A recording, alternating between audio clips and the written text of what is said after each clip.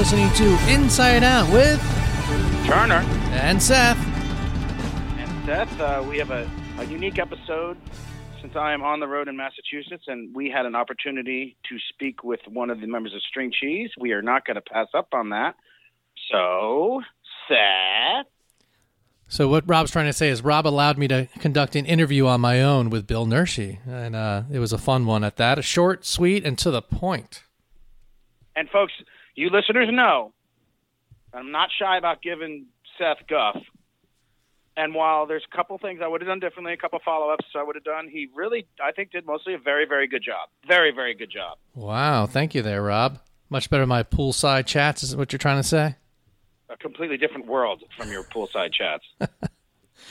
And no dear friends taking over the mic in the audience. Speaking of dear friends, Osiris. This podcast is In the Loop, the Legion of Osiris podcasts. Osiris is creating a community that connects people like you with live experiences and podcasts about artists and topics you love. Get in the loop at osirispod.com. The Osiris Podcast Network, our family, our friends, our people. You know what I listened to just the other day?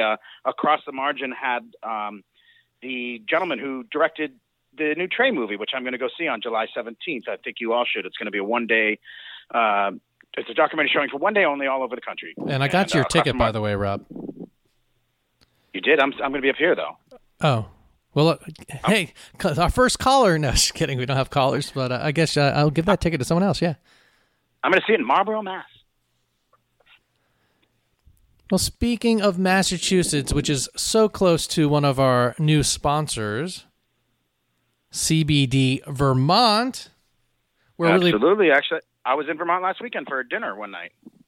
Love Vermont. Tell us about CBD, Seth. Well, we're proud to be sponsored by CBD Vermont. They believe in healthy soils, strong local economies, and plant-based wellness go hand in hand. That's why they work with organic farmers across Vermont to grow the highest quality hemp and produce full-spectrum CBD extracts for wholesale. They recently launched an online store where you can buy Vermont-made CBD products, including oils, capsules, edibles, and topicals. They have all been fully vetted by the staff at CBD Vermont, and if you want, you can actually get 15% off. Our listeners are getting 50% off all their products. All you got to do is go to cbdvermont.com and use the code INSIDEOUT. That's one word, INSIDEOUT.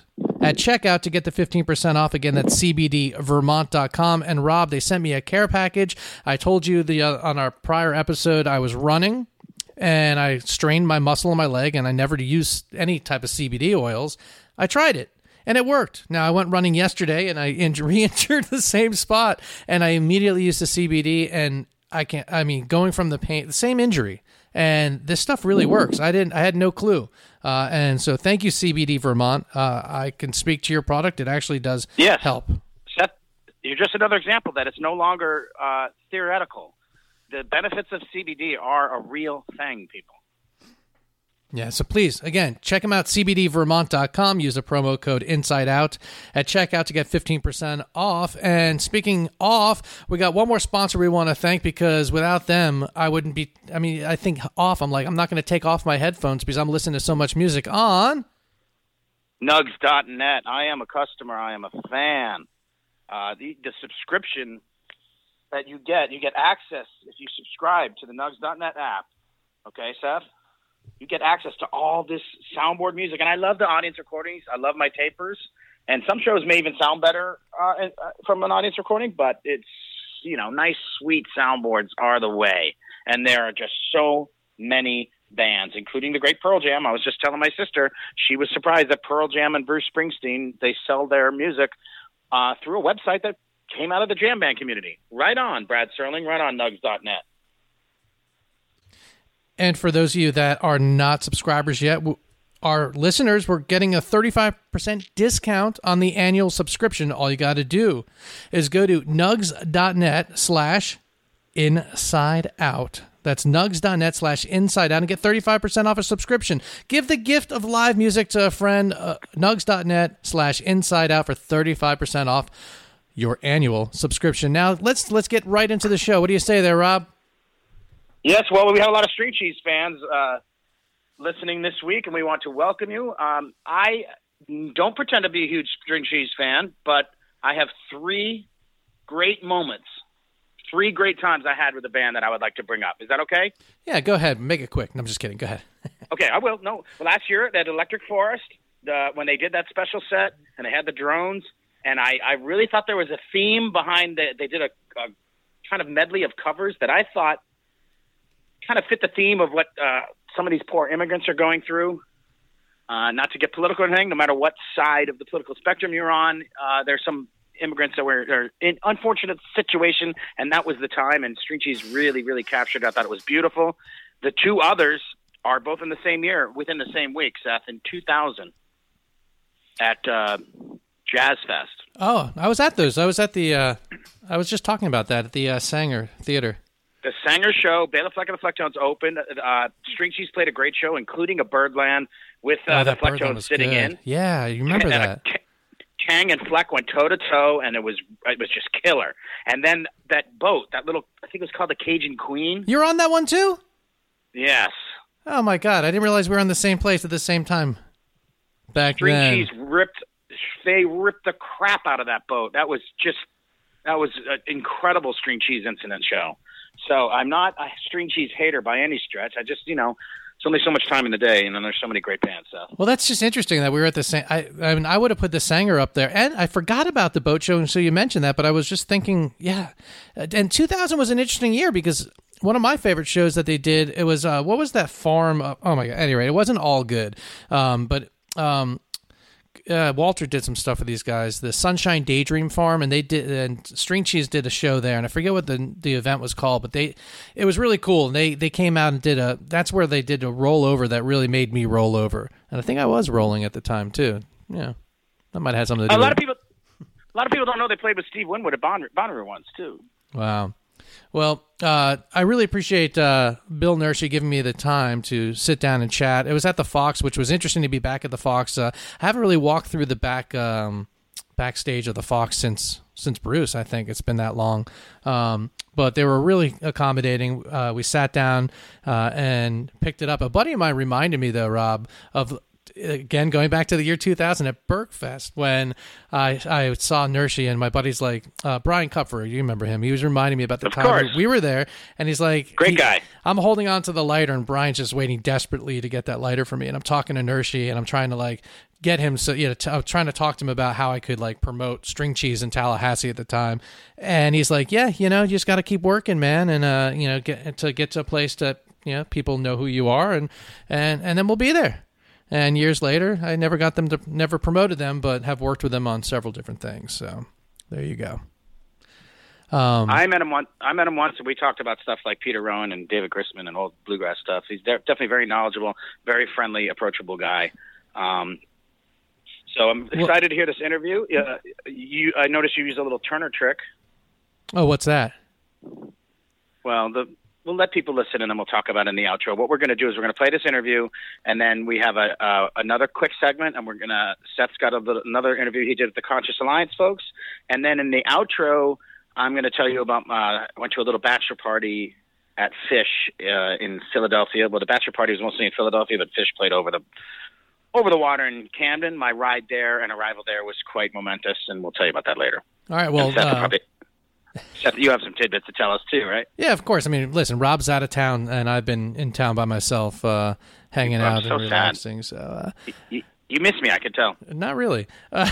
Surprisingly not. Yes, you do. You miss me. No, I mean, I miss you like a wart on my foot. It's like, oh, it's not there anymore. I know you want the listeners to think you're tough. That's cool, whatever. But I know you miss me, and that's cool. I appreciate that. I can feel the love. But what was cool is that Bill, when I sat down with him, we had a great chat. Josh Thane, our former engineer, was there to help engineer this one. So thanks, Josh, for that. And Bill, we didn't focus all on String Cheese. I want you to know going into it, I wanted to talk about Bill. He's got an interesting career, and I knew I was only going to have 30 minutes. So I hope you enjoy what we pulled out of that 30 minutes. So here you go, Bill. Bill Nershi, folks.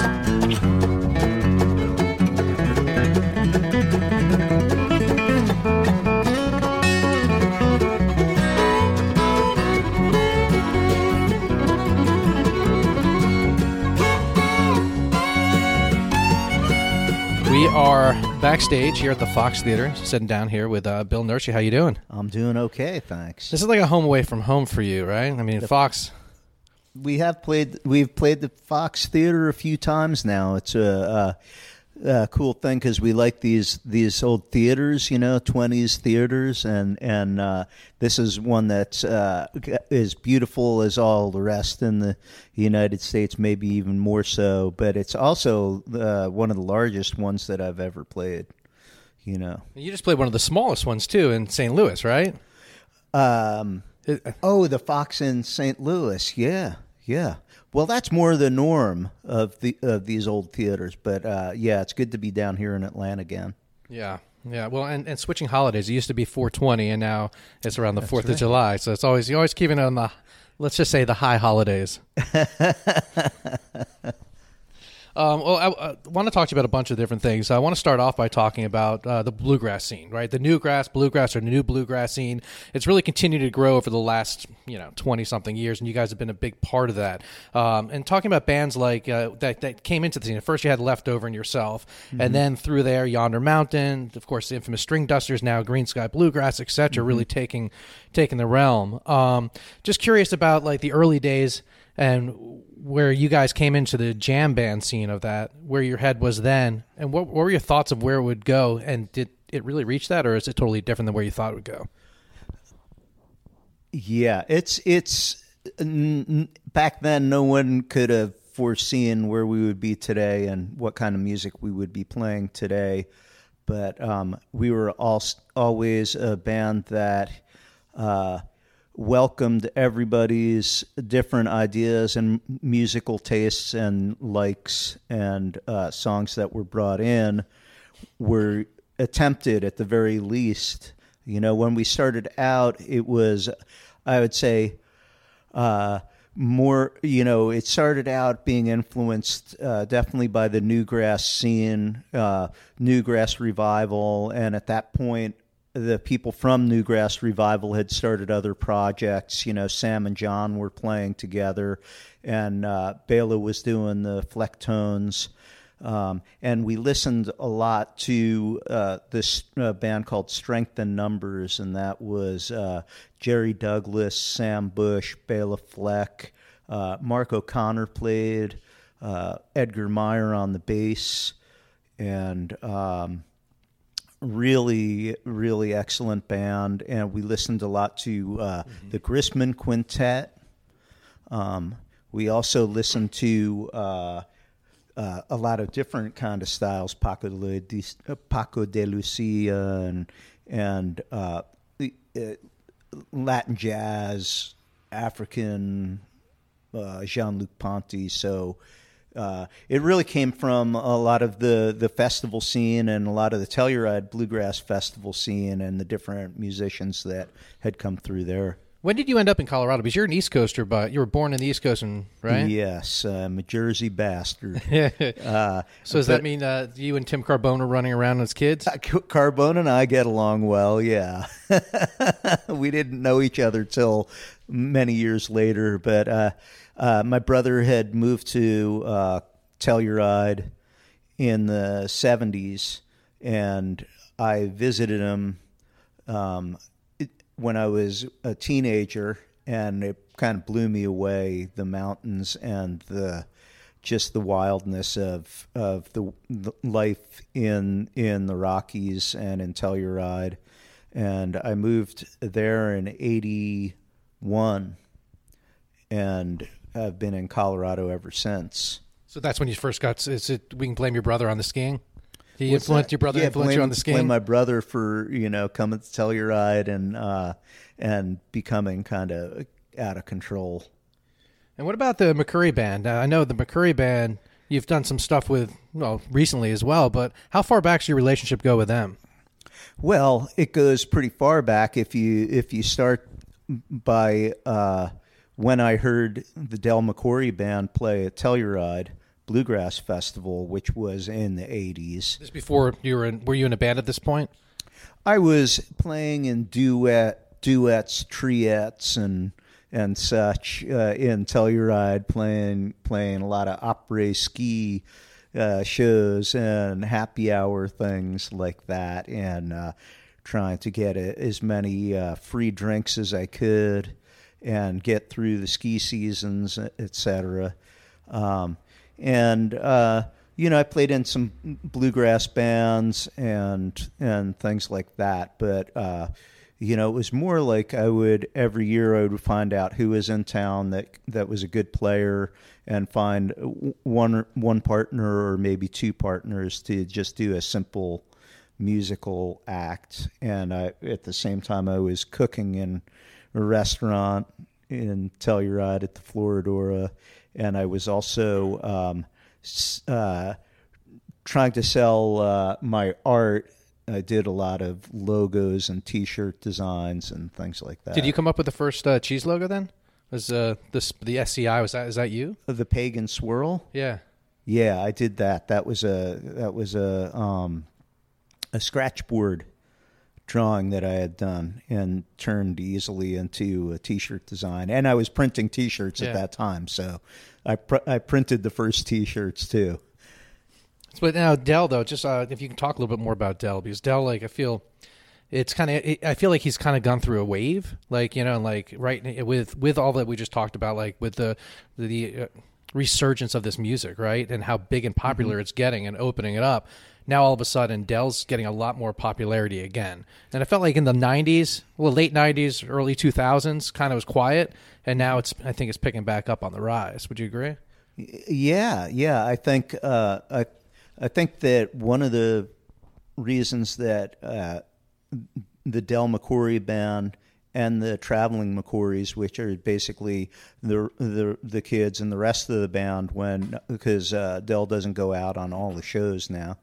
I think one of the reasons that they have been really successful is they've been very open-minded about not being staunch in the bluegrass scene. They've been open to playing with us and playing with a lot of other bands that are more in the jam band scene that are so they got exposed to a lot of a lot larger crowd, a larger section of the pie of musical listeners than they would have if they had adopted the attitude of those guys are, in Bill Monroe's words, no part of nothing, and we're not going to play with them. Del was always open to playing with Salmon and String Cheese and other bands, and I think that attitude has really helped them be successful. Yeah. And so you're talking, I'm thinking that gets me thinking about Nashville, and then that gets me thinking about Drew Emmett, who's from Nashville, and you've done a lot with Emmett as well. You did a CD. I feel like it's 10 years ago or so. Maybe it's been a while now. Yeah. What, any plans for doing something in the future? I don't know. Right now, the String Cheese is occupying a lot of my musical time, and I'm pretty I've got a full plate, playing with the band and writing songs, and also been doing some traveling and trying to spend family time. So I'm not doing quite as many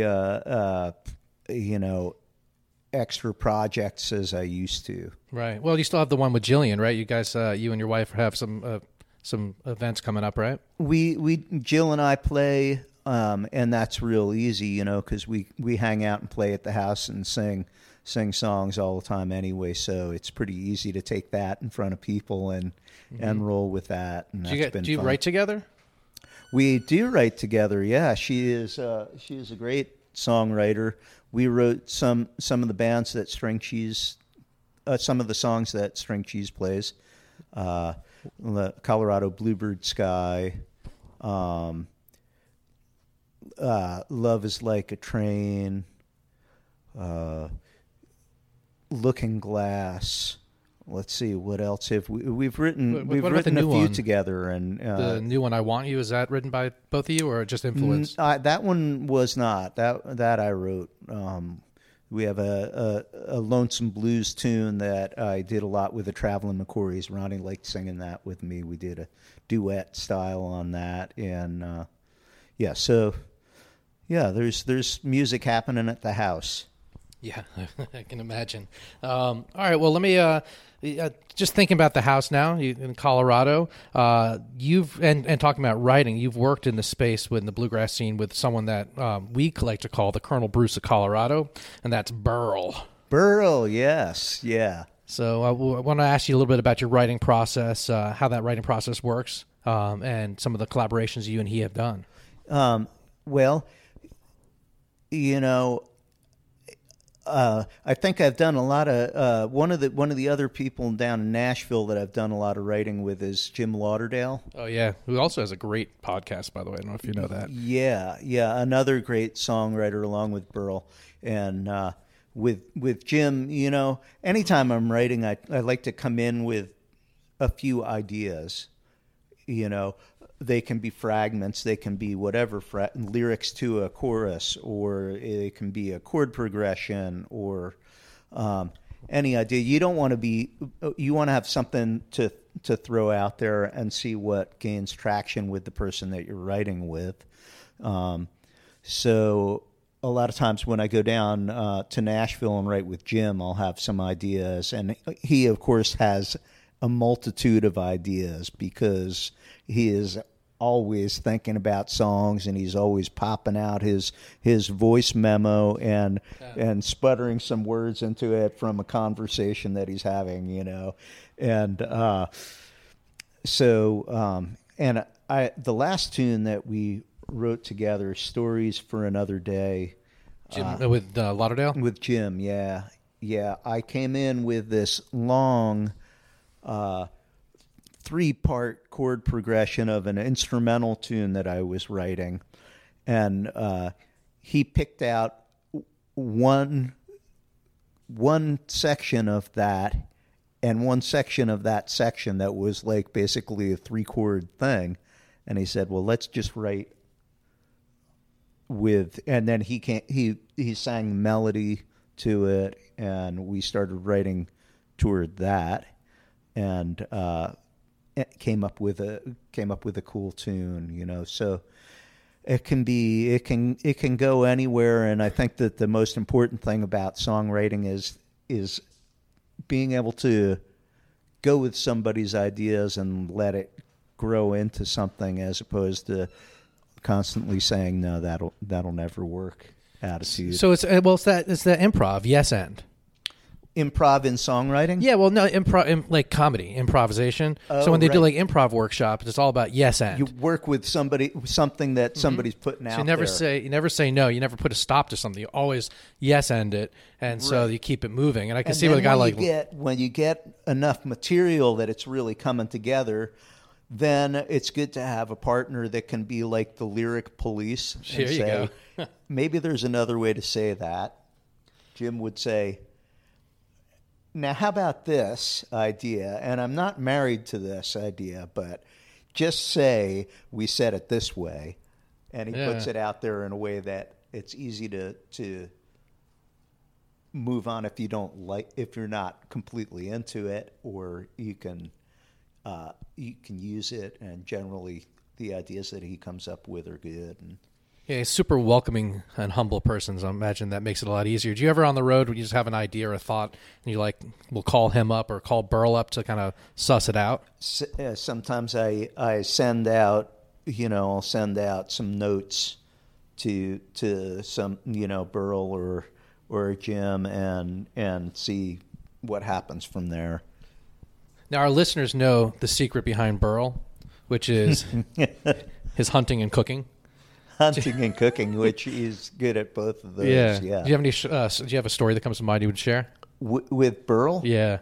I don't know about a story. I've known. I just remember way back in Ridgeway having some great all night picking sessions with Burl, because he lived in Durango for a long time.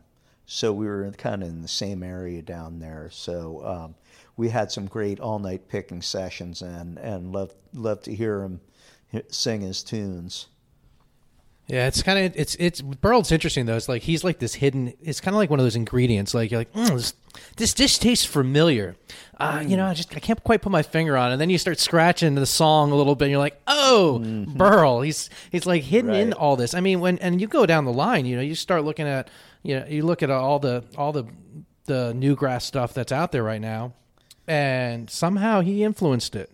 Yeah, he is definitely a guru to the people that know him, and well respected for his songwriting. Yeah. I mean, he lived down here in Atlanta for a stint. oh yeah, that's right. That's right. And That's then right. and then we interviewed him on stage, and he disappeared. Oh really? We brought him to the City Winery. We're going to release it sometime, right, Josh? But yeah, he's an interesting one. But keeping on songwriting though, where are you now? Like, are you in a motivated state? I mean, I know with String Cheese, you said you're 25% of your time, or is it 25 years? I think it's both. My life, 25% of my life. Where am I with songwriting? Yeah. What's the question? Are you in a creative point right now? Well, or? you know, it's kind of like it goes in cycles. Like it's like you kind of need to prime the pumps to get it flowing. Mm-hmm. And I just got done with one of those cycles, and as did the rest of the String Cheese. And we have our new recording studio. We bought a place together in Louisville, not Louisville, Louisville, Colorado. Yeah, and that's funny. So we've been doing a lot of writing and recording. Okay. You know, and we just got through with a big creative spurt and put out a lot of new music. And so I've gone kind of from the writing mode to the performance mode, and I'm just making sure that I'm tight on all new material, and we're performing a lot of the new tunes. So you are recording a lot of new tunes, but also you're dusting off old tunes. I mean, most recently, with the headline from Electric Forest, the 10 Miles to Tulsa, I think that was like X number of years from... Maybe 20 something. So how does that, like, I mean, if you're like you said, you got new material, and now you're also dusting off old material. How's that all play out? Well, you know, it's fun to play some of those tunes that haven't been played in a really long time, like that tune. And with 10 Miles to Tulsa, it's been 20 years. I recorded that with Liza Oxnard, who's now married to one of our managers, Jesse Arato, and we recorded that together. And it really hasn't been played much since that time. And we've had, you know, have people saying, you know, when are you going to bust this out? When are you going to bust that out? You know, and I heard enough.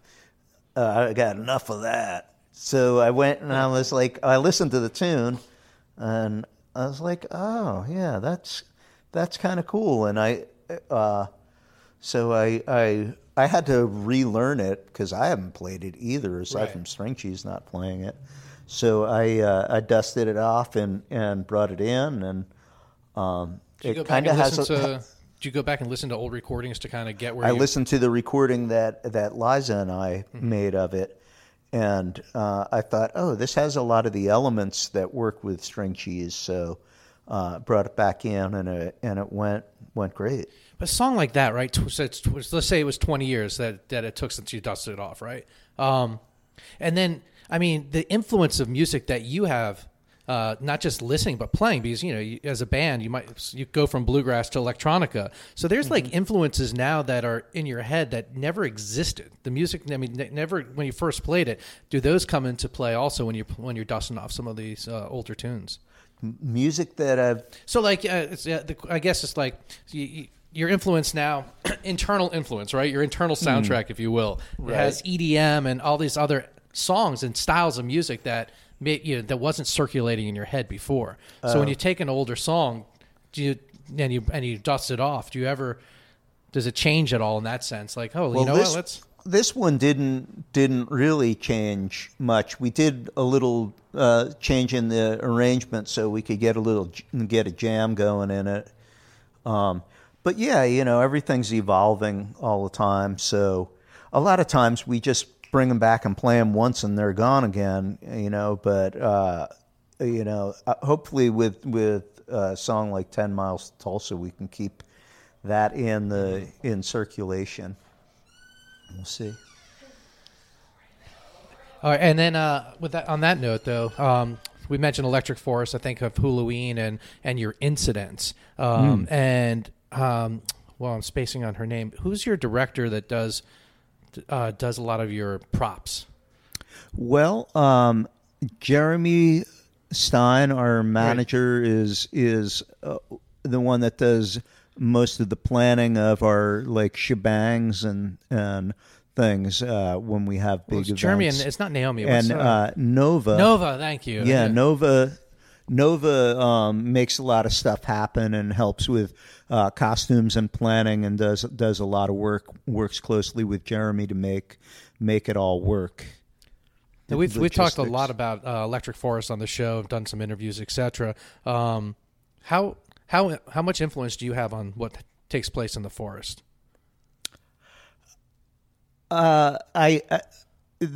Myself and the band can put bugs in people's ears about things they would like to see happen. Yeah, and then it's left to Jeremy and the rest of the promoters to go take it from there.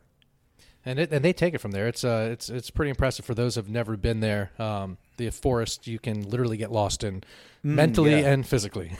Yeah, that was and that whole the forest and all the eye candy and the things that happen in the forest and around the festival was really influenced a lot by some things that we've been part of, like Fuji Rock in Japan.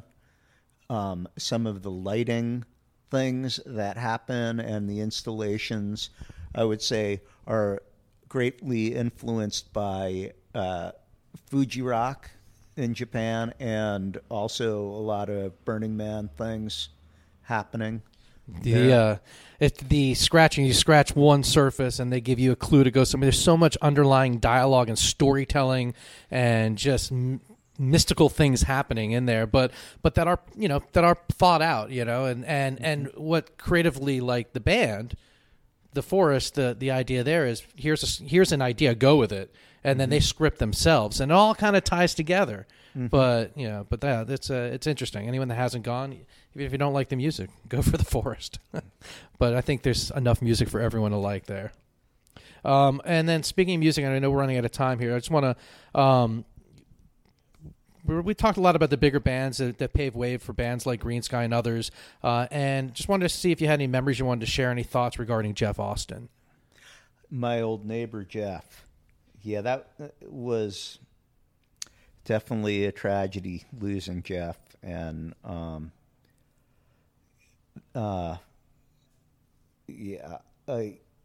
he bought the house that was on the same dirt road as me and my wife Jill, and was our neighbor for a number of years out there. And I think the first time that I met Jeff was over at Vince's place, Vince Herman, and we had a late night picking session out in Vince's barn outside his house, and Jeff was just a kid at that point. And to see what he contributed musically to the scene and people. My daughters especially were big fans of Jeff's, and when he passed, I spent the day watching videos of him playing with Yonder, and I just said, damn, he just had this energy on stage that was really, really charismatic, and his mandolin playing and his whole presence on stage, was really great, and I just hope. I also feel like, and people that know him know that he was somewhat of a tortured soul,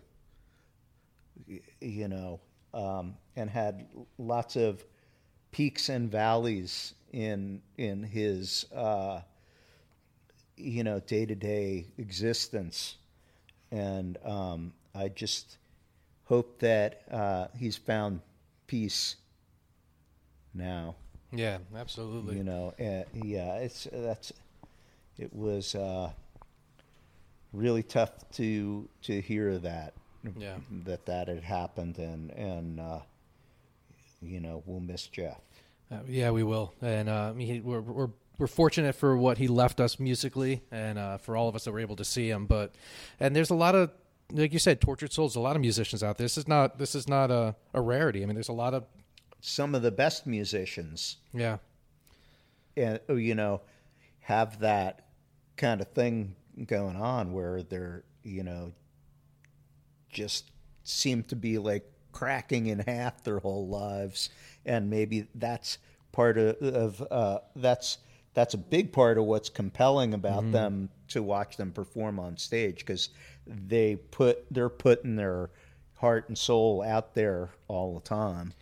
It's like, and it's so often things like these happen. I think like, well, geez, what can we do to help someone that we know or that we don't know? And then I also have that. Then I battle the idea that, well, sometimes you really can't help people, because if you try to, you can try to help, but if like trying to medicate someone, then all of a sudden they lose the spark of who that they are. So I agree.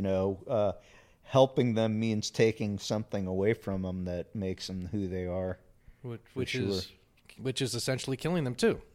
Yeah. So it's a challenging thing, but yeah, it's in our community. I think there's a lot more troubled souls that just that people don't realize, and that's something that right.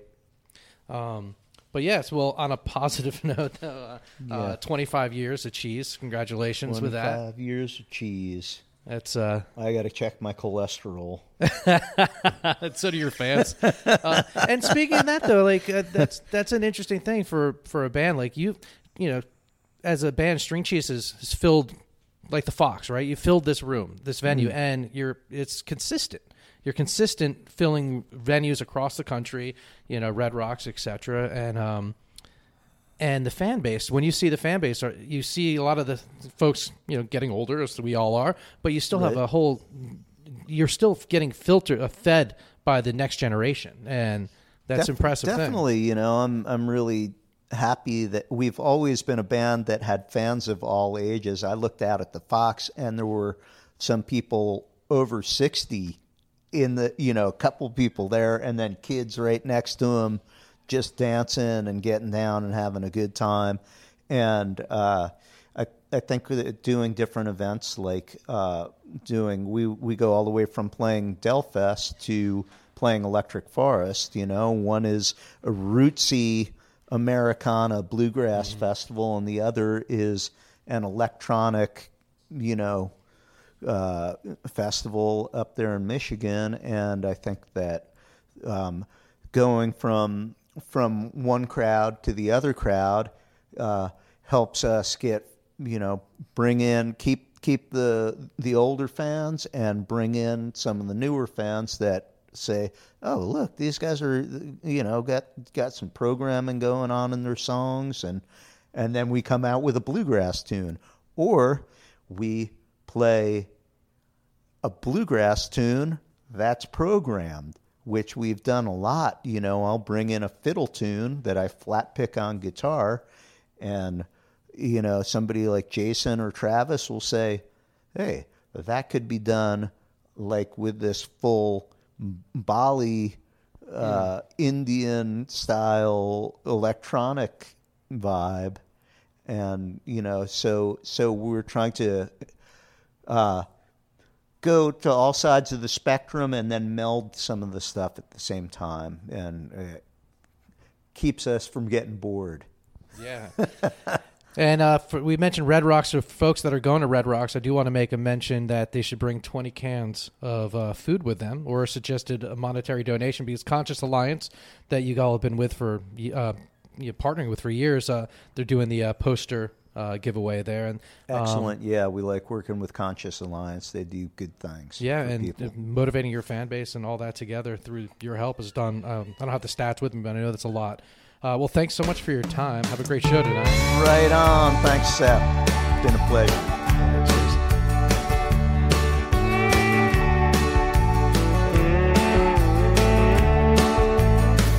I wasn't ready for the things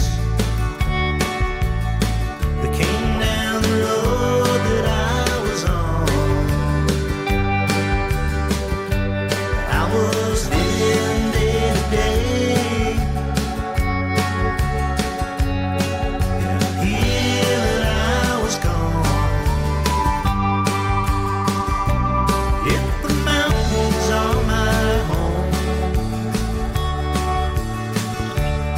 Well, I hope you all enjoyed that as much as I did, and I really do appreciate Bill sitting down and giving me his time. But hey, Rob, at the beginning of right before we went into I enjoyed it. You did? Yes. Well, thank you for that, Rob. I appreciate Most that. of it. Most of it. But Rob, right before we got into the interview, you had mentioned something about like a Turner trick. I think I know what you're talking about. Was it possibly how I waited to the end to talk about Jeff Austin? Yes.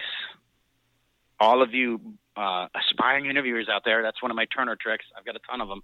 I've not really mentioned many of them on the show, but if you have something uncomfortable or something that might create emotion or something that might create a weird situation, you want to save that till the end, because this is exemplary. Because had Seth asked about Jeff Austin up front, then Nershi has to recover from if you listen carefully, he gets emotional there. I mean, this guy loved Jeff Austin, just like so many of the musicians and music fans of Colorado and beyond. And, then Bill would have had to recover from that, and it might have tainted the interview, So, great job. Well, thanks. The risk is that you run out of time or that you forget it, or forget to do it, but you didn't. You about 5 minutes left, about perfect, dropped it in, boom. We got a really nice, sweet moment there. That I welled up listening to that the first time. Well, thank you for that, Rob. Another thing we mentioned in the interview was Conscious Alliance. And those of you that know Conscious Alliance, that's great. And a lot of you know them as that organization that's giving away posters at shows or something, right? Great posters. Cool posters. And they are doing that based off of, it's a food drive. And but they're more than just the food, but their whole mission is to end hunger in underserved communities nationwide, and they're doing a great job of that. They're doing that through feeding the community, through art and music, etc. I'm really excited as your Rocktioneer. That's right, your Rocktioneer. I'm headed out to Colorado August 25th to do an auction with them. Now, they've been doing, he mentions this right at the end of the interview we're about to share with you, but they're doing an evening to support Conscious Alliance. They do it yearly at the McMillan family estate, and this year's performance is going to be with members of Big Gigantic, the Motet, the Nth Power, the String Seas Incident, Sound Tribe Sector 9, and Trey Anastasio Band, and more. Nice. This includes dinner and drinks, and from everything I've ever heard about it, it's an amazing experience. And you could read all about it if you're interested in going or just donating. Go to consciousalliance.org, go to their event tab, and you can see it there. But I'll let Justin take it from here. I had a nice chat. It was about what was last year, not this past Electric Forest. The year prior, Rob and I both went, and at Electric Forest, I was there for the first weekend, and then Rob joined me the second weekend. But that first weekend, I sat down with Justin. I was able to talk to him a little bit about Conscious Alliance, and I'll let him tell you more. Well, let me jump in, folks. This whole music world of ours that we're blessed with, the music, the dancing, the partying, the friendship, the analysis, all that is great, and it's all part of it. But you also got to remember how we are impacting the world beyond us. And it is organizations like this that help assure that we're doing so in a very large and very positive way. Stay tuned. After this, I'll tell you about the Philly trip, and we'll dig some stories out of Seth as well. All right. And Rob, how it works, I think what you're trying to allude to is that they organize food drives, they partner with food makers, and they gather donations and put food directly into the hands of children and families who need it most. Last weekend, when Dead & Company finished their tour in Colorado and Boulder, Dead & Company's tour had a nonprofit row thanks to Reverb and Headcount. And Conscious Alliance and Positive Legacy joined forces and did a day of service where they actually did that, where they gathered and put food together and got it into the right hands. Directly into their hands. That is key. Mm-hmm. And do you know that 1 in 6 children in the U.S. don't have access to reliable food or reliable access to food? Are you sure? That seems 1 out of 6. 1 in 6, yeah. This is a statistic. For more information, again, go to consciousalliance.org. And without further ado, Justin. 1 out of 6? On a sunny day.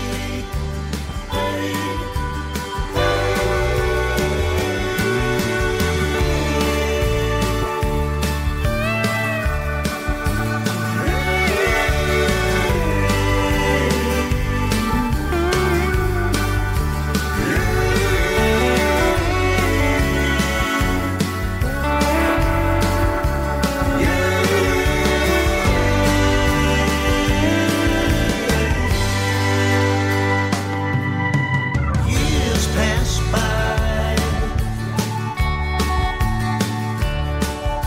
The night can be so strange, but you don't have to change. Why don't you tell everyone who you are? My name is Justin. I'm with the Conscious Alliance. We're a Boulder-based national nonprofit organization that has provided over 215,000 meals at Electric Forest for the local community. That is incredible. And this year you're planning on how you think you're going to go ahead with back-to-back weekends. So what's the average number of donations you guys get in terms of food? You know, this is one of our biggest events of the year, and we're looking at about 20,000 meals by the time we leave this site to provide for the local community. And it increases every year, right? I mean, it's the program, more and more people are jumping on board and participating. Yeah, we've added another booth this year. We have it at the Good Life as well, so we have 3 locations where people can drop off food. All right, so here's the real question then. What's the difference? What do you expect the difference to be in the food that people are dropping off here in GA versus Good Life? You know, I don't know, but I will follow up with you by end of day tomorrow and let you know. Because I'm going to go ahead and make a guess. Here it's going to be like green beans, some squash, like stuff like that. Over there, caviar. Caviar. All right. If I find caviar, I will take a picture and we will blow it up on the main screen. And what would you want to tell folks here how they can participate and maybe something about your posters that the program you got going on? Yeah, so Dolores Price, who owns a lot of the campground here, also runs the food bank, and she was Conscious Alliance Hero of the Year for all the work that she does in her community. And the food bank is right on site here, so folks can stop by the Tripoli or the ranch area or the Good Life to drop off food, and all the proceeds go to help feed those in need. If you bring 20 cans of food or a suggested monetary donation, you get the official Electric Forest poster. And there are 2 different ones this year, because I remember you had a foil one in the back. Yeah, so they're actually both foil this year. We kind of turned it up for Electric Forest since this is, one of our favorite audiences here and favorite fan bases. So if you bring 40 cans of food, you get the double set. You're not foiling them, you're spoiling them. That's right. All right, and how can they find you online? consciousalliance.org. And spell that for them. CONSCIOUSALLIANCE.org. And one last question. What got you into this music industry? My high school guidance counselor brought me to a Native American reservation when I was 15, and I realized that I had an opportunity to help youth, and it brought me to Conscious Alliance and to the music industry.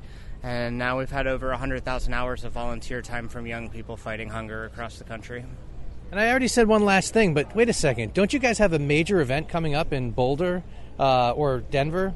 Your annual big fundraising gala? Yeah, we have an event at the McMillan Estate in Denver All right. Well, thanks for your time. Have a great morning and a great course. Thank you. You too.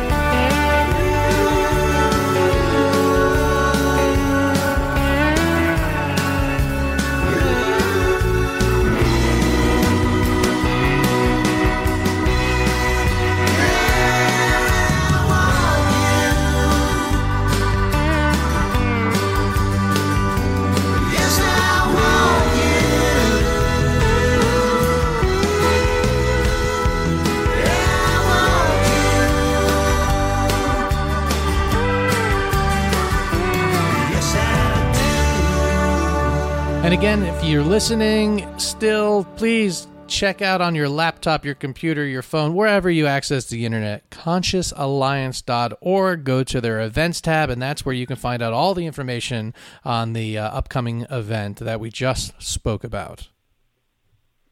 It's a Seth-heavy show this week, so let's end with a Rob story. How about that? There goes our listeners. You can almost hear the channels changing right now, can't you? Oh, God. You can almost hear people flipping over to, hey, what's Beyond the Pond been doing this week? Which, by the way, Beyond the Pond, great podcast on the Osiris Podcast Network. Seth, so I had a bachelor party. As our regular listeners know, I'm up here in Boston for a while. But not your bachelor party, right? I mean, you're not getting married again. No, okay. Our friend of the show, Jefferson Waffle, who works with CID Presents, he is Humphreys McGee's lighting designer for another 30 shows or so. And old dear friend of mine, I've known him for over 20 years. And yes, I planned this trip because of this bachelor party. Jefferson is a great, great person. He's been a great friend of mine and supporter, and vice versa, I might add. And for those that want to know more about this whole, before even the bachelor party, want about his proposal, there's an article in the Philly Magazine or something. You can search it online. There's a whole video. And Rob, you made an appearance vocally on it. If you go to my Twitter, RSTNER, or the show Twitter, Inside Out WTNS, there's a link to it. Or you search for Philly couple makes extra Paris. I don't know what it is. Anyway, sorry. Go ahead, Rob. So there you are. Well, here's the deal. When I was in college, I lived in Boston. We'd drive to Philly all the time, Seth. We would make decisions to go see the Dead late. You know what I mean? We would track the set list. And back then, you didn't get the set list necessarily right away. And if something like Morning Dew was due, Morning Dew was a big deal to us back then, Seth. We would maybe get in the car, and we always had connections to get into the show. Unlike Fish now, I'm shut out of the Connecticut shows. But back in the Grateful Dead days, when I knew people who had, when I was kind of in the fabric and could get tickets to any show I wanted, we could at the last minute decide to go, and we did. And we would leave at noon or later. One time we left even after 1, and we still made the show. So when I left at 11 a.m. on Friday to go to Fish, I thought, plenty of time, right? Right, Seth? Right. Well, you get on the Mass Pike, and before you're at Route 9, it's already slowing down. I mean, it was traffic in Massachusetts at 11:15, 11:30 on a weekday. Jeez. I guess Friday. Yeah, and then I went into Connecticut. It was pretty smooth sailing, but then once I crossed the Tappan Zee, which is now the Cuomo Bridge, my directions app was going crazy. I ended up having to drive along the inside of on New Jersey on the inside over to Secaucus and then cut up to the turnpike, then I had to cut off again, and then I had to do a different way. It was just a totally harrowing, annoying drive. Then I get to the hotel, and we're staying in this swank, waffle, pretentious hotel. We didn't have a choice. We had to stay there, which was fine. It was a great hotel, but I wasn't going to pay to park. The parking was ridiculous. So I had to go, check into the hotel, get my car parked, walk back with my stuff, go up to the room, get ready, and go to the show. Mm-hmm. So, but by the time I got to the show, it was after when the band would have started. But Seth, yeah, Mother Nature remembers I'm an old school Fish fan. Oh yeah, she dumped a ton of rain on the band right just before they were going to start. Oh yeah. Wait, no, go on. Yeah, that's right. Well, what I encountered when I arrived at the venue, most of the people did not encounter because they were already in the show. But where Camden is, when that much rain falls, I learned this from the local people because I ended up meeting a lot of them. When that much rain falls in that short period of time, it just floods out the streets, certain streets, all around the entrance to BBT. So the guy who drove me over, the Uber driver, the taxi driver, who was really, really nice, he started going to these puddles. I was like, man, don't do that. I mean, that's his livelihood. I would hate the guy to mess up his car driving through a puddle, and the car that makes him money because of me. So I said, look, just turn around, take me to that bar, a place called Victor's Pub, and I'll get a beer. And so I did, had a beer, met some people. They said, oh, yeah, this flooding happens all the time, which, by the way, Camden, New Jersey, that wasn't so much rain that your street should be flooded out. And if that happens regularly, then you should have wood there or something and not make you have a major concert venue there. There should be a plan for this. Because what happened when I came out of the bar, I kept having to walk up streets because there'd be huge puddles. And eventually I just had to take off my shoes and socks and wade through up to my knees water to get into the show. Dude, hold on a second. You were walking around Camden without shoes or socks on. Oh, yes. And you still have your feet are still on your legs? Yes, and one of the hot dog vendors, who's a nice guy too, he's like, some of the manholes are coming off. Be careful. And so everybody had to walk across tiptoeing, and I did kind of feel one that felt like if I had stepped into it. And I walked by a police officer, and I go, this is unbelievable. And he goes, believe it, and goes back to looking at his phone. So it's great to know the Camden police are concerned. I hope you like the economic benefit these shows are bringing you jackass.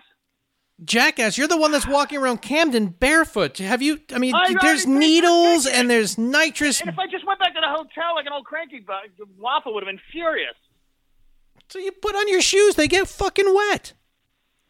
No. This is better. Hear me out. So then I go into the show and go to our seat. Which, by the way, no one wanted to hear the story. Everyone was just like, "Oh, are you barefoot?" And you start to tell a story, and no attention span. Everybody's too excited to see fish. So I cleverly put my shoes and socks and watched the beginning of the show. And then about 5-6 songs in, went down, and the socks were pretty dry. Were your socks red? What? Were your socks red? No. All right. I was stealth Red Sox fan, except on the bachelor party night when I wore a cheesy Hawaiian Red Sox shirt that Waffle had requested. But so then I put them on, and there I was. Then I went and got a drink and went to the bathroom because I never had to walk in the bathroom with barefoot then, and I never had to have soggies. That's what you have to do. If you're stuck, I don't recommend. I'm actually very vocal about not being barefoot. The last time I was barefoot at a fish show was Clifford Ball. Okay, but Clifford Ball is much safer than Camden. Camden has heroin needles everywhere. Right, so that's why I went barefoot when the sun was out. Then the sun goes down. I have shoes and socks that aren't soggy. It's a veteran move. Well, I would rather have soggy shoes than a needle in my foot. Shriveled up, and then you start to get the cuts and shit. No fucking way. Oh my god! Well, dancing and listening. The main things I do at fish shows. When puffing, you're also a big puffer. Oh right. I heard about Fenway. I skipped Fenway, and sounds like I made the right call there too. Not based on the playing. The band was great, just based on the audience and the sound. But I haven't been able to hear much of Fish or Spack yet because I was up in New Hampshire for a week. But I heard the playing was, for the most part, pretty good. Mm-hmm. Oh, well, anyway, so that's my point. I ended up having shoes and socks. The big bachelor party thing was Saturday. It was great to hang out with people like Dave Zaslowski, my old tour buddy. Steve Brandano came in. Who else? Of course, Stephen Blythe Koshland, great people. Our listeners are really excited about that. Anyway, it was just a celebration of Jefferson Waffle. It's a year of transition for him. It's been an emotional year for him. But the best thing that's coming out of it is his marriage. This woman he's marrying is Brooke. It's just incredible, and I'm very happy for both of them. It was fun to celebrate. And, I'm just glad he finally told her about it because we did tell him to tell her about it. Yeah, I was pushing him to get engaged for a while. One time on the show, that got some, let's say, hyper valiant freaks mad at me, but I don't know. That's a first. Well, don't worry. I'm sure you did something on this show to get string cheese and fish fans mad at you, too. So, good job. We'll see. I'm here to entertain listeners. I'm not looking to make friends. And you know what, folks? Again, check out nugs.net. CBD Vermont. Thanks so much for listening. Check for our new listeners that joined us today. Thank you for listening. Check out our past shows. We've got a plethora of them. We hope you'll come back. Y'all come back now. You hear? Yeah, but Seth, I got to talk about the fish music. One quick thing. All right. Please. Yeah. Just be like, I don't want people to call me a custy because I talked about 3 Nights of Fish and not the playing. But the third night, and I'm not even a big fan of this 20 Years Later song. But the third night, they did a second song of the second set. It was pretty good, and then the jam coming out of it was amazing. textured, patient, a lot of interplay. And the funny thing that came out of it was at one point, I think it was Trey, made this noise that sounded like, it was like, Nina, Nina. It's kind of like some kind of cyber Pew! donkey. You're talking about the pew, not the pews. No, not that. That shit from the meow, meow, meow. That 90s shit that was great at first and then ended up making you want to kill someone. No, he wasn't doing any into that. It was like, and it was almost like a donkey, like a donkey on guitar, okay? And then the others kind of jumped on it, and then it popped up again, and then it would pop up for the rest of the show, right up to the final note. Most hilarious and musically wonderfully in Maki Supa, when one of the jams, he threw it out just before the jam was going to resolve, and all three of the others reacted to it, and then they dropped right back into the verse, dude. It was a fish moment among fish moments. I had a kid next to me that I didn't even know, and he kind of looked over me, and we looked at each other, and we hadn't really interacted most, and we both looked at each other and freaking high-fived at that moment. I would also like to say one last thing, that a lot of times the ballads and the chances Fish takes late in the second set piss people off, but I want to tell you that Shade, followed by Most Events Aren't Planned, late in the second set, that same show, which is 6/20/19, great show. First set starts and ends a little weird, a little weak, but the rest of it is fantastic. And Shade, Most Events Aren't Planned was just fantastic. And then I think the Maki Supa came after that, and then they threw a couple rockers at us.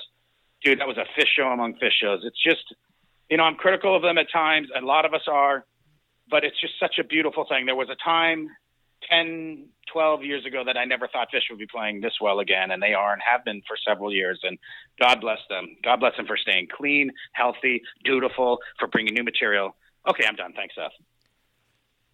You're welcome. You still there, Seth? Kinda. I just wish, something like this. Well, I just, look, man, I think that what you just said was awesome, but, next time, record, go online, pull a couple little pieces together, and then we can actually demonstrate it instead of just meow, meow, put it together. That's actually, what you just brought is really good. Because there's 1,400 fish podcasts. Why do we got to do too much about fish?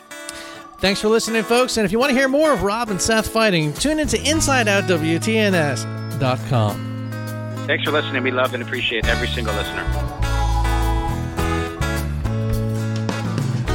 Ride that train on down the track.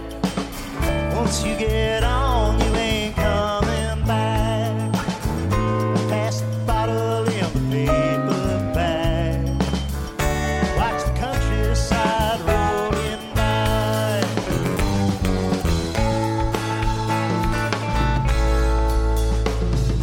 I passed the miles in my boxcar home.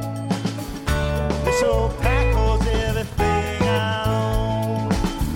I left my woman and I hit the ties. This moving road, oh, it's a lonely ride.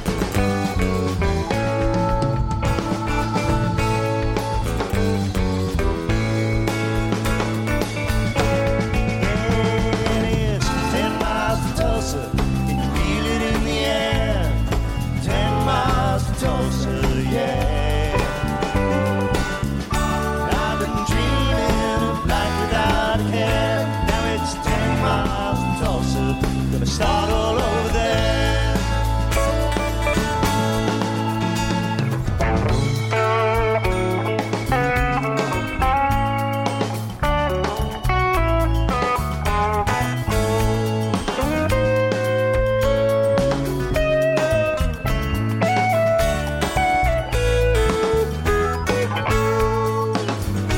All these faces, Lord, they're filled with lines, and their stories are as old as time. But please don't call me broken man. I picked my cards and now I'll play my hand.